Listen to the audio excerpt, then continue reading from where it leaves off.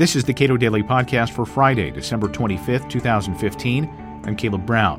For those in prison, a holiday visit from a family member can mean everything. And for families compelled to drive as many as 500 miles to visit a father, a mother, a son, or daughter, well, it can be a very expensive and taxing endeavor. I spoke with Molly Gill of Families Against Mandatory Minimums about the burden of distance when family members are imprisoned, and about President Obama's record thus far on commutations and pardons. Many prisoners, especially at the federal level, they are kept in facilities that are oftentimes many hundreds of miles away from their families, which for any attempt to visit them can be quite an expensive and time-consuming ordeal. That's correct. In the Bureau of Prisons, they have a policy, generally speaking, that they try to place prisoners within 500 miles of their families where they will be released. Now, 500 miles is still an awfully long way to go in traffic, in bad weather. The people who are incarcerated often come from poorer communities. It's a full-day drive at any rate. Exactly. And they may not have families that have vehicles that can make that distance. Prisons are often in rural locations, so sometimes you're talking about a flight plus a rental car, which of course increases the costs even more for these families. So it's very, very hard to get to a prison sometimes to visit a loved one during the holidays. Why does that matter, though? I mean, if I'm a get tough on crime kind of guy, I'm thinking, well, of course, that's the point. Like you're separated from your family. So you're separated from society, which includes your family. So what's the big deal if you're hundreds of miles away from them? Well, the Bureau of Prisons itself has found that maintaining family ties helps people reenter society and decreases the odds that they're going to go back to prison and commit future crimes. So it very much is a public safety concern to make sure that families have access to their loved ones while they're incarcerated.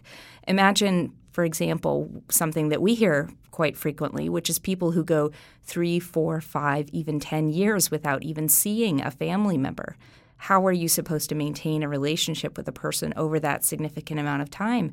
How are you supposed to leave prison and reunite with that person and sometimes live under the same roof with someone who has basically become a total stranger to you and a person who is not close enough to help you find the resources that you need as you get close to your release date so you can have a chance of success? All right. So President Obama recently has commuted many sentences, which places him better in the rankings when it comes to commutations and pardons. So what has he done, and what does he have left to do? Well, back in 2014, President Obama announced a new commutation initiative, and a commutation is him granting a sentence reduction to a federal prisoner. It's a power that he has under the Constitution that does not require any congressional approval. When he initially announced this campaign, he said, perhaps thousands of prisoners would be getting commutations. The truth is he's only granted 184 in the 7 years that he's now been in office. This week, he granted 95 commutations and 2 pardons. Pardons, unlike commutations, actually wipe a conviction off the person's record and restore rights that they have lost. So these 95 lucky people are now looking at going home in either April of 2016 or December of 2016. And, certainly President Obama has been very generous in granting 95 commutations at once. That's something we haven't seen in a very long time. But he still has a long way to go to fulfill that promise he initially made. This is quite a process to find the people who are both deserving of this reprieve, but also people who are unlikely to create additional crimes that will come back onto the legacy of a departing president. Right. This administration's been very, very cautious. When they announced the initiative, they actually enlisted the help of 4 nonprofit organizations, including mine, in full disclosure, Families Against Mandatory Minimums. And soon 30,000 applications rolled in from federal prisoners seeking release. And so the Clemency Project 2014, the 4 organizations that are part of that have been vetting those cases. Then they send them forward to the Office of the Pardon Attorney. They do an internal review. It goes up through the Deputy Attorney General's office and the DOJ. Then it goes to the White House counsel. And then eventually, if you have survived that grueling process, you land on the president's desk and he ultimately decides your fate. So, 30,000 applications. I think 31 so far have sort of made it through this Clemency Project 2014 review process. So it's grueling. These particular people, who are they? Predominantly, they are nonviolent drug offenders, people who have already served significant amounts of time in prison. Based on the president's 6 criteria, these are people who don't have any ties to major drug cartels or gangs. These are people who are not perceived as a public safety risk. These are people who, again, have already done a significant period of time in prison.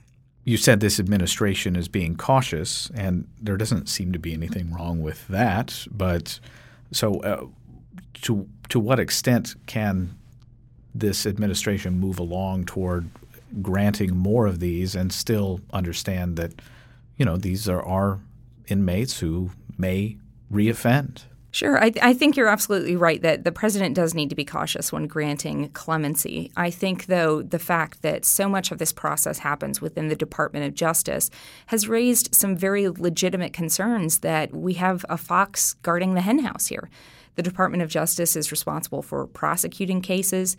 Essentially coming back later and saying this person deserves a commutation is saying to some extent, no, we got it wrong and we made a mistake. And that's very hard for all kinds of people to do, and it's hard for prosecutors to do as well. So experts in this area have actually advocated for creating an independent agency that works with the president that doesn't have that sort of conflict of interest that may be present at the department. Where does President Obama rank now when it comes to commutations and pardons? Of course, commutations are not pardons.